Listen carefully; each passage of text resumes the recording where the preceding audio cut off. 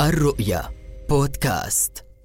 إن ما بعد العلمانية فكرة لا تزال في طورها الابتدائي، وتعود بدايتها التأسيسية إلى ندوات بحثية في كلية العلوم الدينية في جامعة واشنطن سانت لويس تحت عنوان النقاش حول العلمانية في عالم ما بعد علماني. وشارك فيه عدد من المفكرين، حيث أبدوا فكرة انفتاحية على الدين والقضايا المتعلقة بها، مشيرين إلى أن الدور العلماني في المجتمع وهيمنته على جميع مناحي الحياة قد أصبح على وشك الأفول، ويرون أن العلمانية ليست الحل الأمثل للمشكلات والأزمات التي يواجهها العالم الغربي. هذا أنا بدر البلوشي أحييكم من الرؤيا بودكاست، وهذا كتاب ما بعد العلمانية.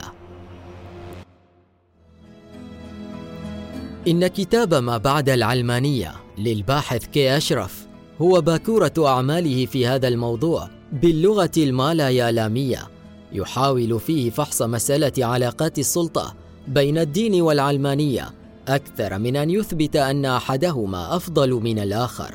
يبحث من خلاله عن ظروف يتمكن فيها من الترابط بين الثنائيات مثل الدين والعلمانية دون أن تسيطر إحداهما على الأخرى، بل أن تكون متكاملة بعضها مع بعض. ويناقش في الكتاب أفكار تشارلز تايلور وطلال أسد، حيث لا يعد تايلور العلمانية مجرد غياب للدين، حيث يقول إنها مسألة فكرية سياسية يجب أن تفهم كبناء تاريخي، وبالتالي ليس الدين والعلمانية توجهات متنافسة، بل أنواع مختلفة من الخبرة الحيوية التي تتعلق بشكل وثيق بفهم الحياة بطريقة أو بأخرى. ثم يبحث بعض ميزات مناهج طلال أسد في مقارباته نحو ما بعد العلمانية، والذي يحاول أن يجعل للإسلام مكانا في هذه المناقشات، ويكشف عن جينولوجيا العلمانية في أوروبا المسيحية في العصور الوسطى.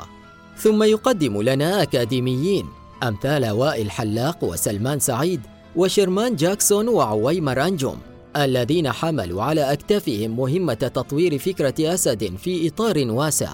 وهؤلاء الكتاب يبحثون عما يكون للإسلام من مكانة في عالم ما بعد العلمانية. وبالمقابل ثمة مفكرون آخرون أمثال عبد الله نعيم وعقيل بلجرامي وحامد عناية، الذين ناقشوا مسائل إسلام ما بعد العلمانية وأكدوا على إمكانية إسلام علماني.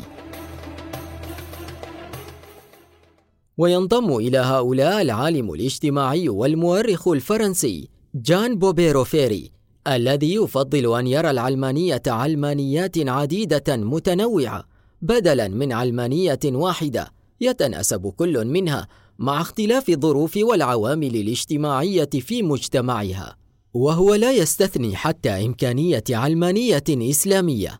إن جوهر العلمانية في رأيه ليس إلا مجرد حياد السلطة السياسية، ومن مستلزمات هذا الحياد أن لا تمنع التغييرات الثقافية والدينية وتمظهرها في الحياة العامة.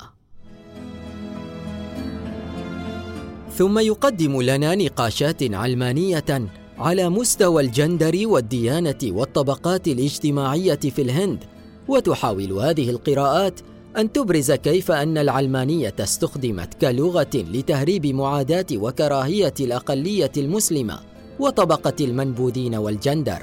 وأشار المؤلف إلى محاولات جيجك وإيغلتون لإعادة قراءة مساهمات المفكرين المسيحيين توماس أكويناس والقديس أوغسطينوس في العصور الوسطى، حيث يرى جيجك أن المسيحية أساس للإلحاد، ويؤكد أن هذا هو الطريق الوحيد لحل المشاكل والتحرر من الأزمات. وفي الأخير خلص المؤلف إلى القول بأن فكرة الأديان العالمية المطروحة هي ذاتها تخفي في طياتها طموحا إلى السلطة، وأن القوى الاستعمارية استغلت الدين للدفاع عن مصالحها الذاتية، فقد استخدمتها بريطانيا في الهند للمصالحة مع الطبقات العليا ضد الطبقات السفلى في سلم الطبقات الاجتماعية من الهندوس. والحال في الولايات المتحدة واليابان كذلك لا يختلف عنه كثيراً.